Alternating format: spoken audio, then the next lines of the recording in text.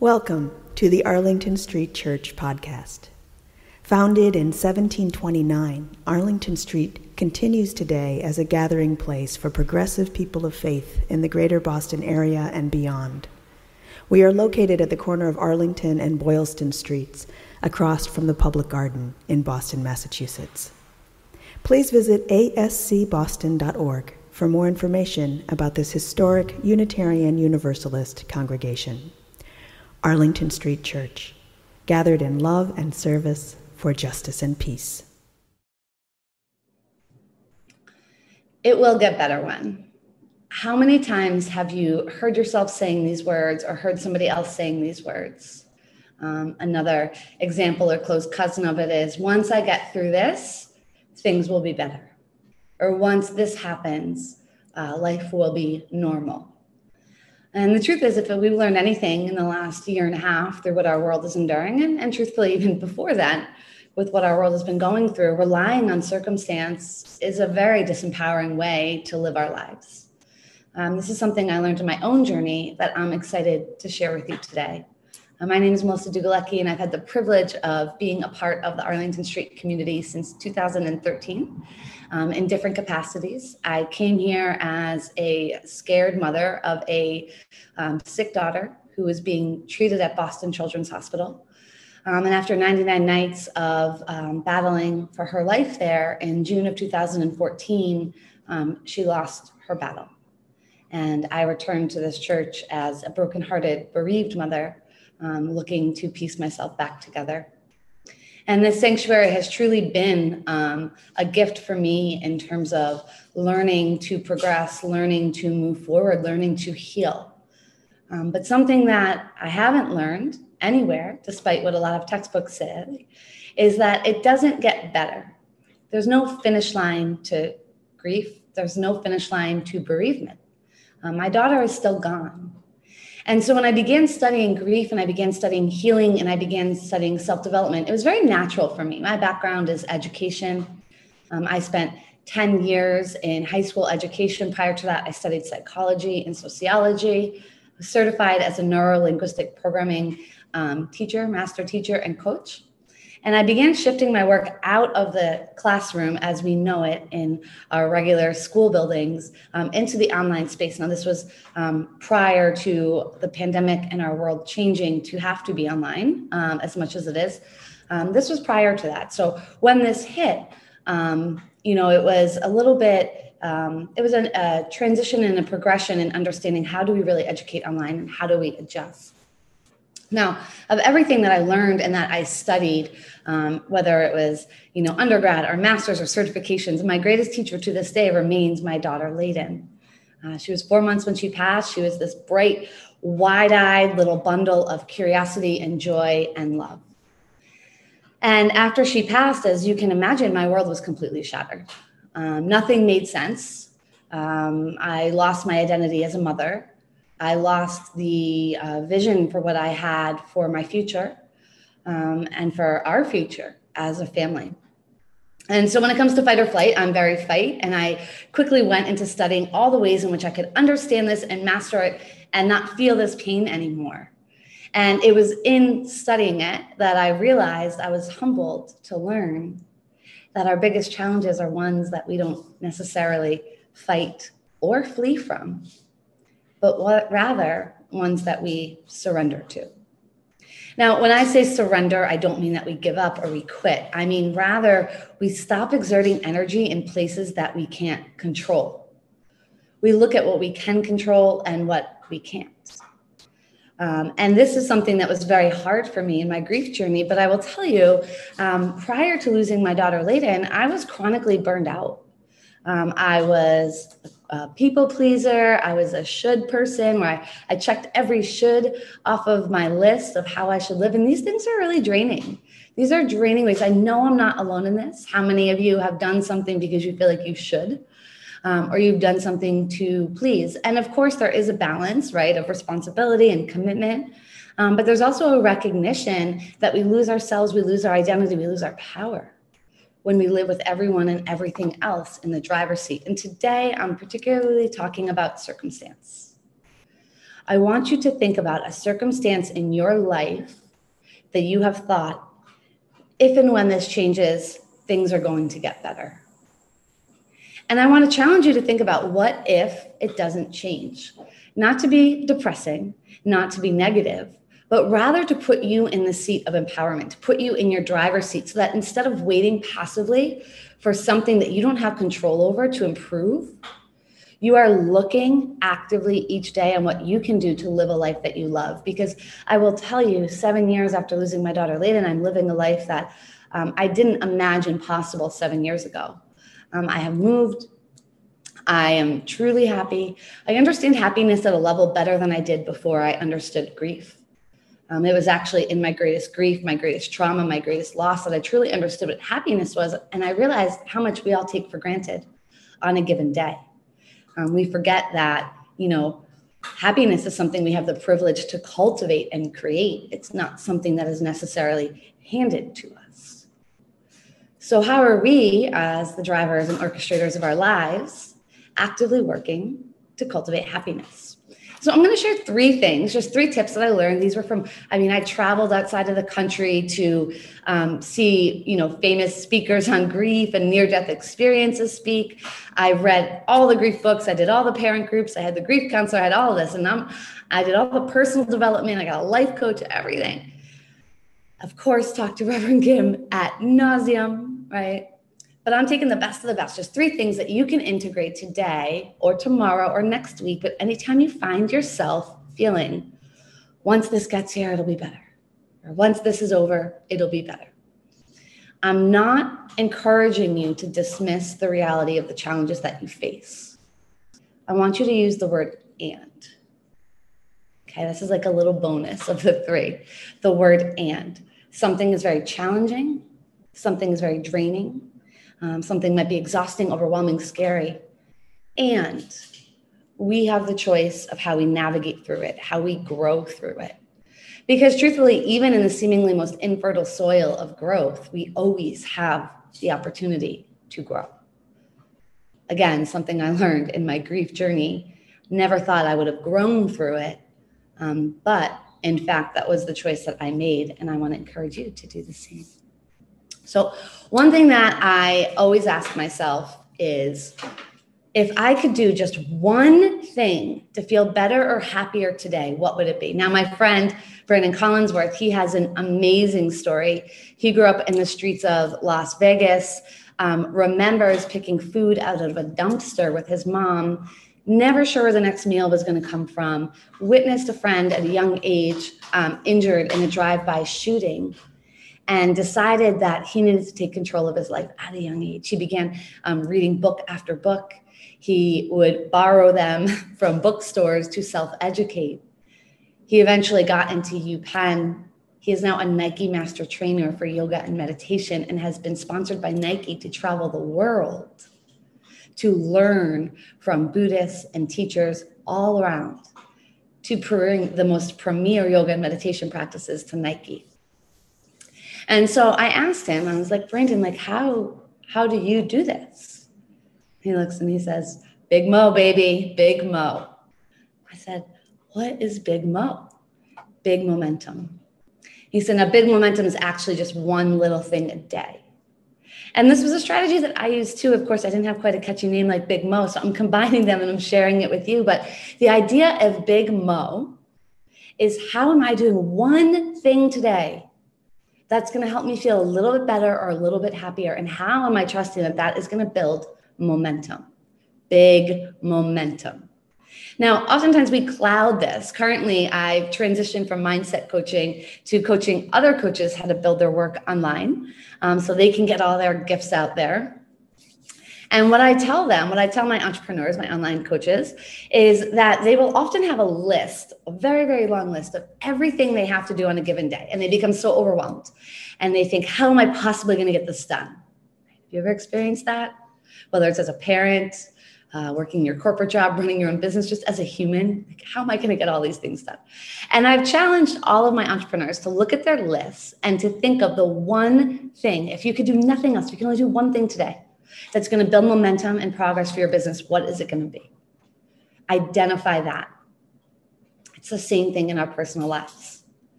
So one thing that you want to do when we're feeling that it will get better when, or I'm going to wait this one out, I'm going to wait out until this ends, until the world goes a little less crazy, right? We could be waiting for a while, right? So what is one thing, if nothing else gets done today, what is one thing that is going to help you feel better? Now, this could be simple. This could be going for a walk. This could be paying a bill you've been avoiding paying. This could be, reaching out to a friend. This could be starting the first chapter of a book that you've committed to. It could be opening online content for a program that you signed up for. It could be looking into a place where you can get a mentor or a teacher or a coach to support you with something in your life. It could be getting the grocery shopping done. It could be finally purging the closet, right? Getting rid of some clutter. It doesn't have to be all encompassing. It doesn't have to be an all-day affair. It doesn't have to be draining. What is one thing that you can do today to build that big moat? Second thing actually comes from Deepak Chopra, and kind of my own practicing of it. But Deepak Chopra is an amazing teacher and coach, and what his spirituality practices are widely known worldwide. I highly recommend his book, The 7 Spiritual Laws of Success. One of those laws is one that has been profound for me in my grief journey. Now, it's not just grief though. Here's the thing, is nothing really changes in grief except all of the pain and all of the insecurities we have and the beliefs that we have. Everything, it's like it's on a magnifying glass and it comes right up to the surface. So it's really, grief is just a very intensified version or time or phase or chapter of life, right? Where everything is very, very, very intense and your capacity is more limited. So it's like if you have this much space, it takes everything to the top. So your breathing room is a little bit further gone and you're looking a lot more closely at all your stuff, right? And so when I talk about grief, though, this applies to life because you can do this on a daily basis. One of his 7 spiritual laws of success is the art of practicing detachment. This is something that can seem cold or emotionless, but it's actually the opposite. Because what it does is it's when we recognize there is no permanency to anything. There is not permanency to anything. We begin to bring more presence to any given moment. We begin to bring more gratitude to any given moment, and we detach from clinging on to something as if it needs to stay in our lives forever. And rather, we replace it with a total appreciation and presence for when it is there. Now, this can be even an appreciation or presence for pain, right? And recognizing this isn't going to be here forever, right? This isn't going to be here forever. And so with that, when we practice detachment, we are letting go of this need for others to show up in the world the way we do, for others to act a certain way, for something to be in our lives permanently. And rather, we're really understanding that each moment is a gift. And each moment is a part of our experience. Now, this can play into this feeling of entitlement, which is something that I have really studied in my grief journey. This idea of how is this happening for me instead of why is this happening to me?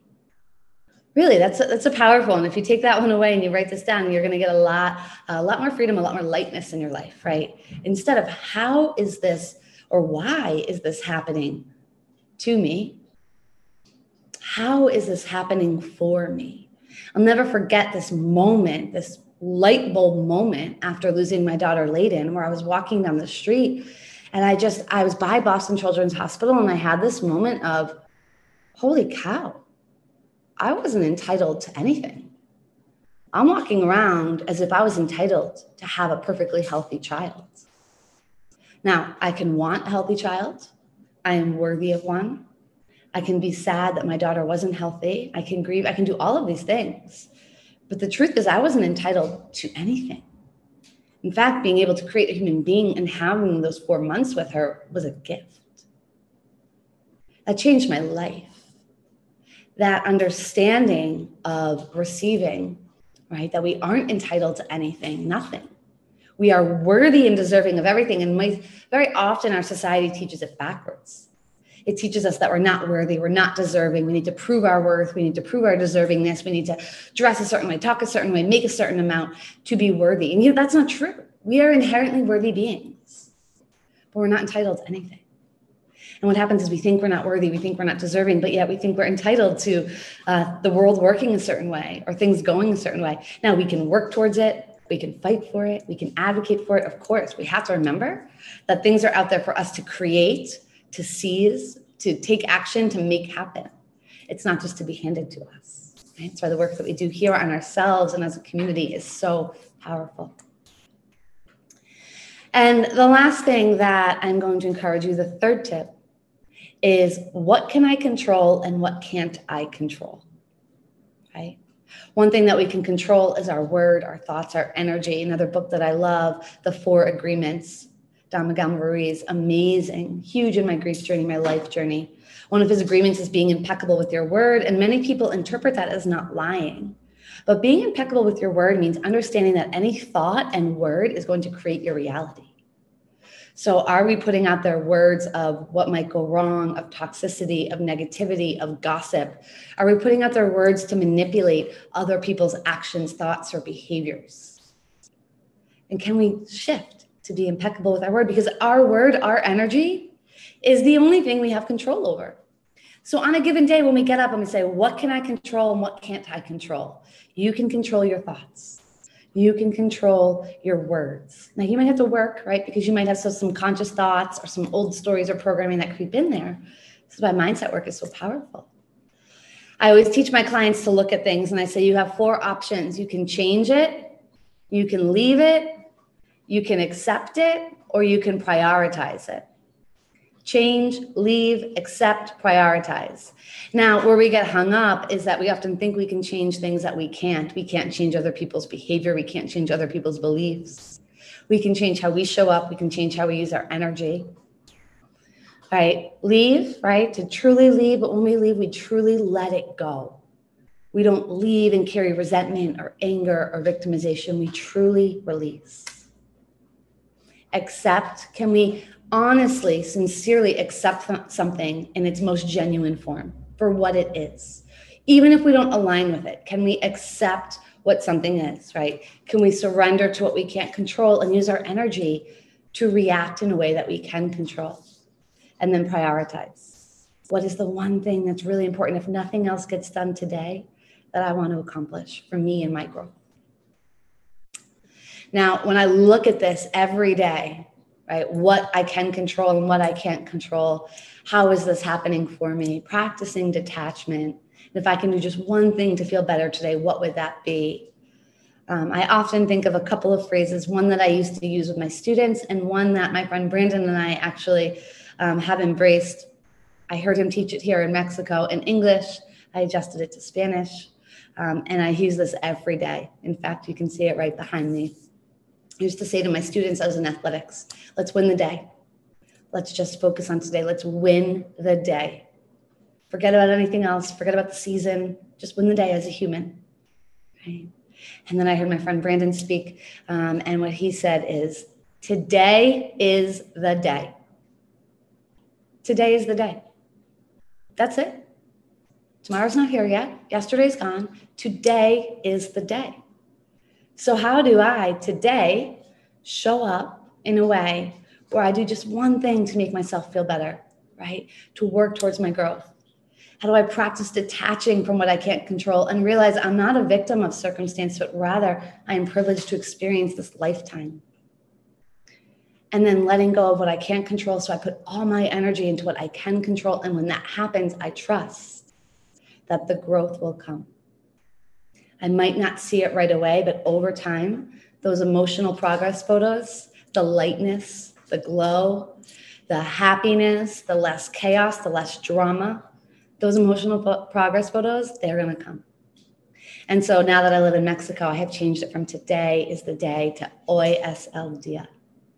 And I invite you all, my spiritual companions, on this journey with me, this continued grief journey, because as I said, if I were waiting for things to get better, I would still be waiting. My daughter is gone. So join me in not waiting and not allowing life to pass you by waiting for it to get better when, and rather realize, oye es el día. How am I building that big mo? How am I showing up powerfully for myself and doing just one thing? And how am I refusing to hand over this ride, this journey, this incredible thing of life? How am I refusing to get out of the driver's seat and let circumstance or anyone else in, but rather I'm standing in my power and I'm paving my own path? Thank you all for being on this journey with me. As I came to Arlington Street Church as a hopeful mother and then a bereaved mother, you have been a part of every step subsequent to that.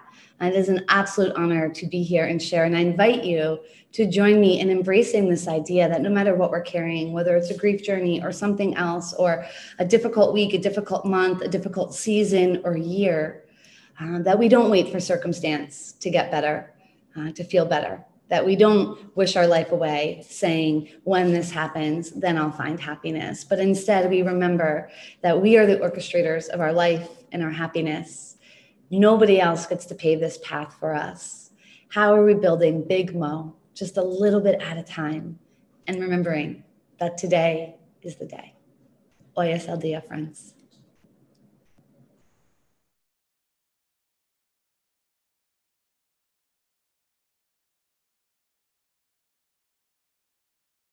And now for the benediction, I invite you to put your hands over your heart in Namaste.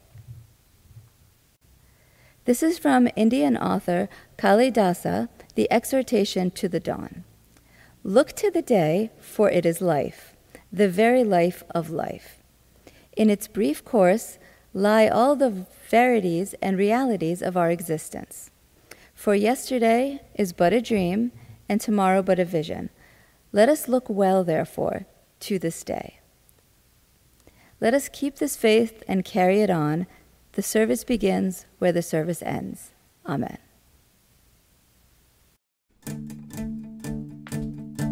Where you go, I will go, beloved. Where you go, I will go. Where you go, I will go, beloved. Where you go, I will go. For your people are my people. Your people are mine. Your people are my people. You're divine, my divine. Where you go, I will go, beloved. Where you go, I will go. Where you go, I will go, beloved. Where you go, I will go. For your people are my people. Your people are mine. Your people are my people. You're divine, my divine.